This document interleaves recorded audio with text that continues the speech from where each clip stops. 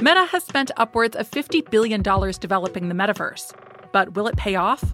Go inside the company in a new 3-part series, From Facebook to Meta, Zuckerberg's Big Bet, in the Tech News Briefing feed from The Wall Street Journal. Every virus has its hallmarks: the type of disease it manifests, the cells it can infect, its preferred mode of transmission, how many deaths it causes. But some stand out for their ruthlessness. COVID-19, the SARS-CoV-2 virus, smallpox, the avian flu, measles virus, the so-called swine flu, herpes and yellow fever, and then the Ebola epidemic, or MERS, HIV, then polio virus.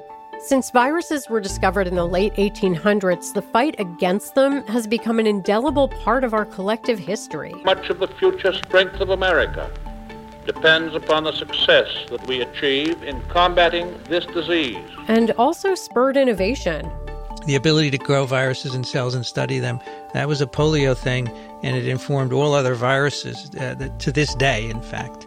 So polio has been really a leader in teaching us how to work on other viruses. From the Wall Street Journal, this is The Future of Everything. I'm Janet Babbitt. Today on the podcast, how one of society's most dreaded infectious diseases created a golden age of research we're still benefiting from today.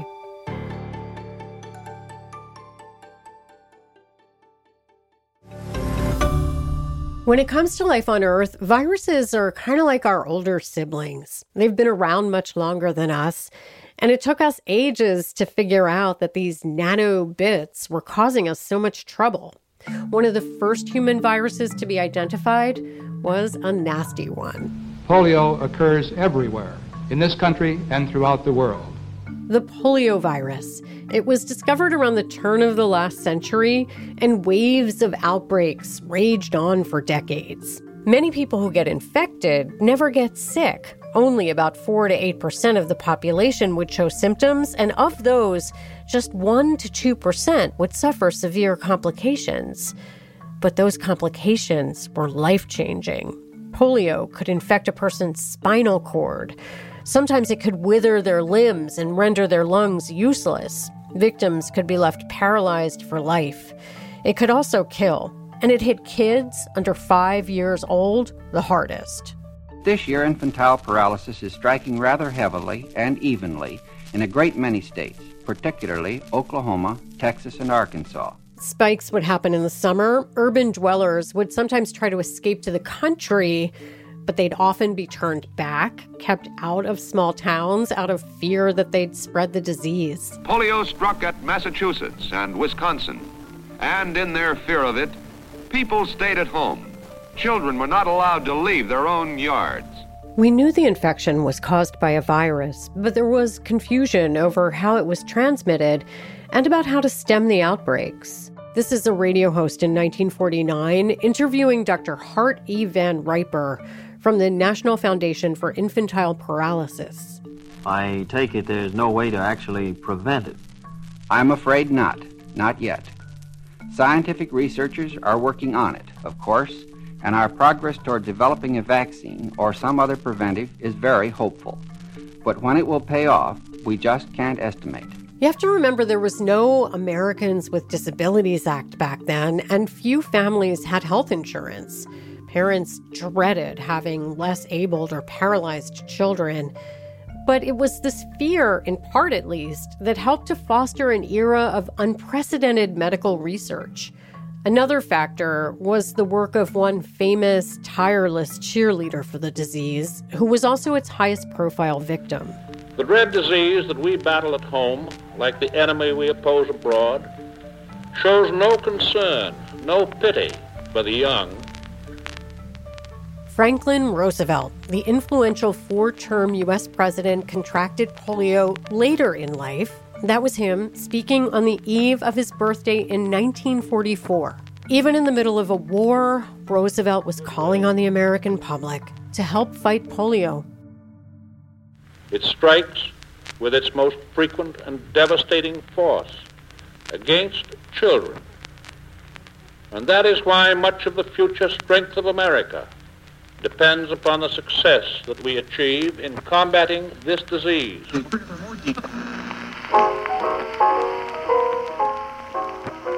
FDR was a super successful fundraiser for polio research, the fundraiser. He was able to get people to donate to the cause, even during an economic downturn. In 1938, he and his friend Basil O'Connor from the National Foundation for Infantile Paralysis came up with an idea.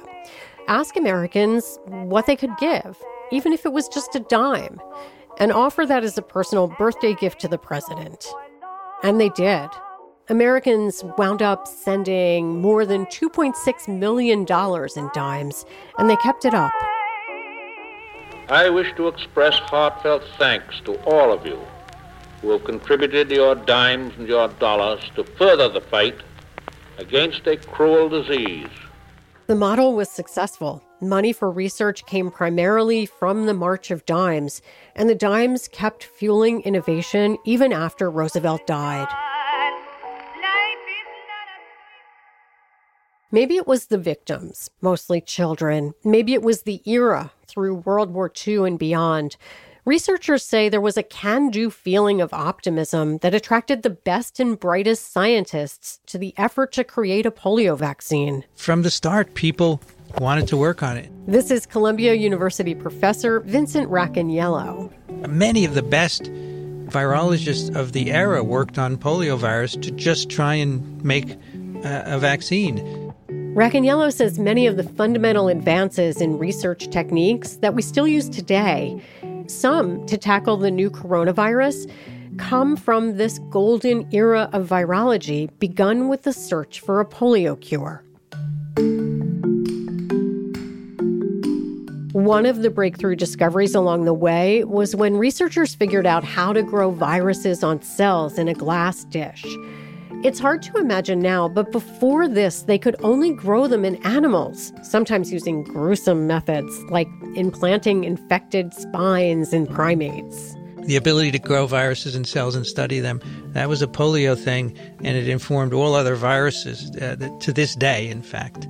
So polio has been really a leader in teaching us how to work on other viruses. 3 scientists won the Nobel Prize for this technique in 1951.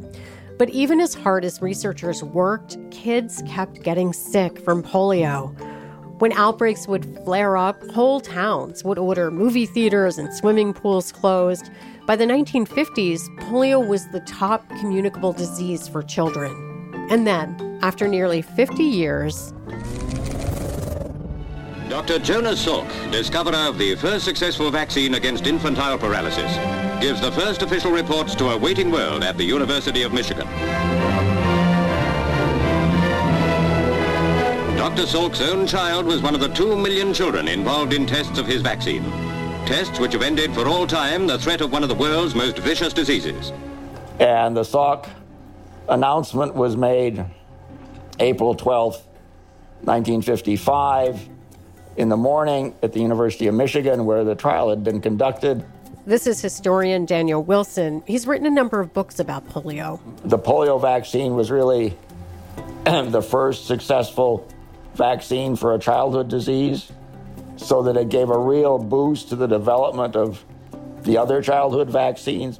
Wilson says parents clamored to get the vaccine, even though it was new and didn't yet have a long track record. Parents were anxious to sign up their sons and daughters for an experimental vaccine that they were assured was both safe and effective. They hadn't run a big trial, and well over 1 million parents signed up their children because they were so afraid of polio. This happened despite a dangerous setback that today would likely have ended the vaccine. California-based pharmaceutical company Cutter Laboratories made a fatal mistake. There was a bad batch. The Salk is a killed virus vaccine, and there was a batch that had the live virus in it. It caused at least 200 cases of polio. At least 10 children died. It really set back vaccination. But not by all that much. Wilson says the fear of polio was greater than the fear of a botched preventative. And he knows this firsthand. He's a polio survivor. Wilson got the virus in September 1955, 5 months after the vaccine came out. The Salk vaccine came online in April, but there was an immediate shortage of vaccines. So public health officials decided to initially immunize only kids who were going to be in school. Wilson turned 5 that year, too young for first grade. Instead of school and a vaccine, Wilson got sick. My father picked me up and carried me to the car and carried me into the hospital and left me there because it was an isolation hospital. Polio is spread through an oral fecal route, through contaminated food or water, or person to person. Just like today with COVID-19, polio victims like Wilson were forced into quarantine. But if we think the current shelter-in-place orders are tough, these directives were even tougher than today. Whole hospitals were dedicated to polio, and visitors were banned. The isolation could go on for months, and even parents were kept out. Wilson's mom was crafty, though. There was a shortage at the time of people to help polio victims, so she volunteered at the hospital to administer hot packs to polio patients, including him. But I would listen for her footsteps. Mothers, especially in high heels, which in the 50s was common, have a distinctive gait. And you would listen for the sound of your mother's footsteps in the hall. Wilson was lucky. He had to learn to walk again, but he escaped the long-term paralysis that many polio victims suffered. His case was actually considered mild. Ultimately, the polio vaccine became the second successful vaccine in human history after the smallpox vaccine. And even after the vaccine was developed and the mistakes of the live virus were worked out, poliovirus discoveries continued to advance virology. Up next, how techniques honed on polio are helping us to fight SARS-CoV-2. I'm Janet Babin. This is The Future of Everything. Meta has spent upwards of $50 billion developing the metaverse. But will it pay off for the company, its investors, and for CEO Mark Zuckerberg? Over time, I hope that we are seen as a metaverse company. And I want to anchor our work and our identity on what we are building towards. Meta's trillion-dollar business and how we use the internet could hang in the balance. Go inside the company in a new 3-part series. From Facebook to Meta, Zuckerberg's big bet, in the Tech News Briefing feed from The Wall Street Journal.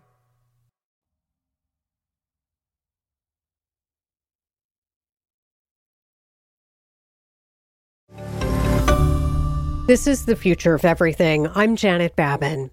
Finding a vaccine for polio galvanized the scientific community. It was in many ways a foundational virus. Even after its discovery, researchers repurposed what they learned, using those advances to solve for other problems and create new research techniques. This was the route that virologist Vincent Racaniello took. In the late 1970s, he headed to MIT to work for biologist David Baltimore.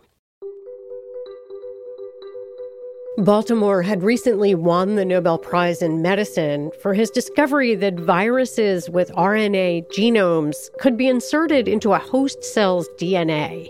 And he had a mission for Racaniello. He said to me, "Vinny, I want you to work on polio." Racaniello used Baltimore's award-winning technique on the polio virus for the first time. We found that if you made a DNA copy of poliovirus, polio has an RNA genome, you could take that DNA copy and just put that in a cell and it would start an infection. And that was an amazing finding because now that's how we make vaccines. Racaniello says people used to ask him why he was working on a disease that had already been cured. But he explains that there's still much to learn from a virus so well understood and solved. At Columbia, he and his team discovered the proteins that allow the poliovirus to bind with human cells. These proteins are similar to something you may have heard in the news lately connected to COVID-19. It's a term known as ACE2, and these are enzymes. They're found on the outside of cells, in the lining of the nose, they're in the lungs, kidneys, other places. But any place that these cells are, this is where coronavirus can take hold. So these enzymes are what allow the SARS-CoV-2 virus to attach to a cell and infect it. You know, everyone's talking about SARS-CoV-2 binds to ACE2 on the cell, right?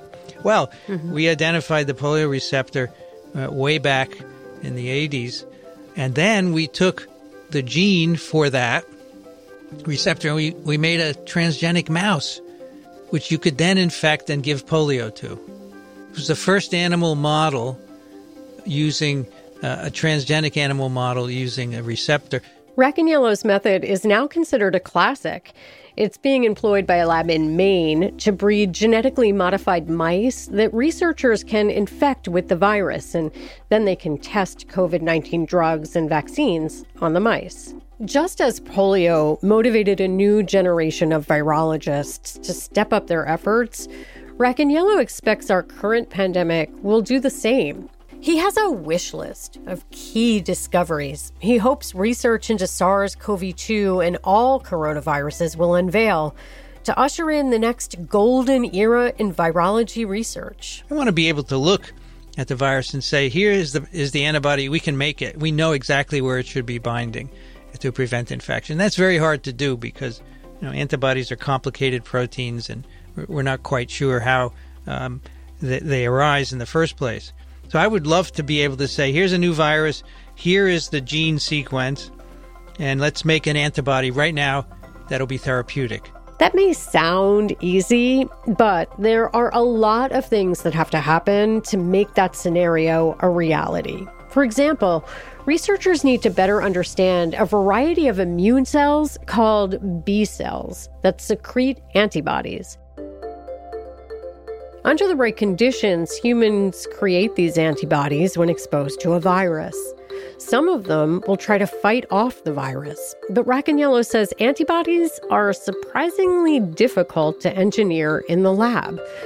And in part, it's because we make so many different kinds of antibodies. Racaniello says it's hard to know ahead of time which ones will actually stop the virus and which ones are just there. So the dream would be to know which antibodies, which B cells, will be protective and to engineer them in a lab.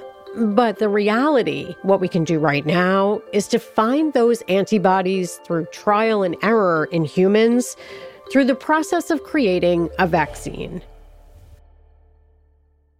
But how we do that is also changing. Research into a totally new type of vaccine that had dried up is being brought back to life. So the polio virus was made by taking a fragment of virus, either weakening it or killing it, and then injecting that into people to trigger an immune response.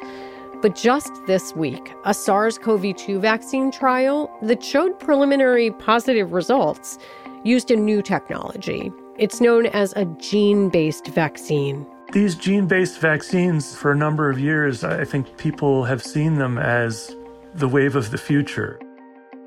Wall Street Journal reporter Peter Loftus says the hunt for this kind of a vaccine took off earlier this year. It happened after Chinese researchers sequenced the SARS-CoV-2 genome and made the sequence publicly available.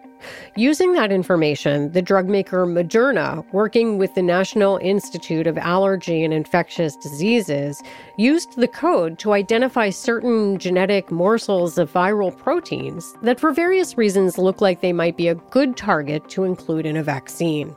Loftus explains how the vaccine would work in the body. You're taking RNA or DNA and you're injecting it into a person, and then that genetic information basically instructs the body's cells to make certain proteins that resemble the virus or resemble portions of the virus. And then that's what then in turn would trigger an immune response. The company tested it on a small group, fewer than 50 people. Loftus says the preliminary results show the test vaccine to be generally safe and well tolerated. That's the first thing, do no harm. And he says, most importantly, it also shows that people who got this vaccine are making antibodies. They've achieved a certain level of antibody production in their blood, antibodies to the virus. What we don't yet know, I think the big question is, does that does that confer enough protection to actually protect people from COVID-19? Like we said, not every antibody produced against a virus will end up attacking that virus. And it's important to remember that the Moderna study has yet to determine whether these antibodies can stop the virus from getting into human cells, replicating, and infecting. But there are many reasons this type of vaccine would be a breakthrough. You don't have to grow the virus. And because you don't have to insert live or dead viruses into people, it would reduce the likelihood of having a bad reaction. I think that's the concept, that these types of vaccines theoretically could minimize safety risks. But I do think there's an open question about whether they're potent enough to actually confer protection from disease. Another company, Inovio Pharmaceuticals, is also working on a gene-based vaccine, but it's using DNA instead of RNA. Loftus says results of its initial trials are expected in a few weeks. To be clear, until advanced trials confirm that these gene-based vaccines can actually make antibodies that can reduce the rate of infection, we won't know whether they're effective. But there are about 100 entities working on a vaccine, and that's a lot. And Loftus says at least 8 are already doing human testing, and one in China has reached an advanced testing phase. All this after just a few months. Remember, it took 50 years for the polio vaccine to be developed after the virus was discovered. One more cautionary note, the World Health Organization set a goal to eradicate polio by the year 2000. We came very close. But even with the vaccine, there are still some isolated pockets of polio in the world today.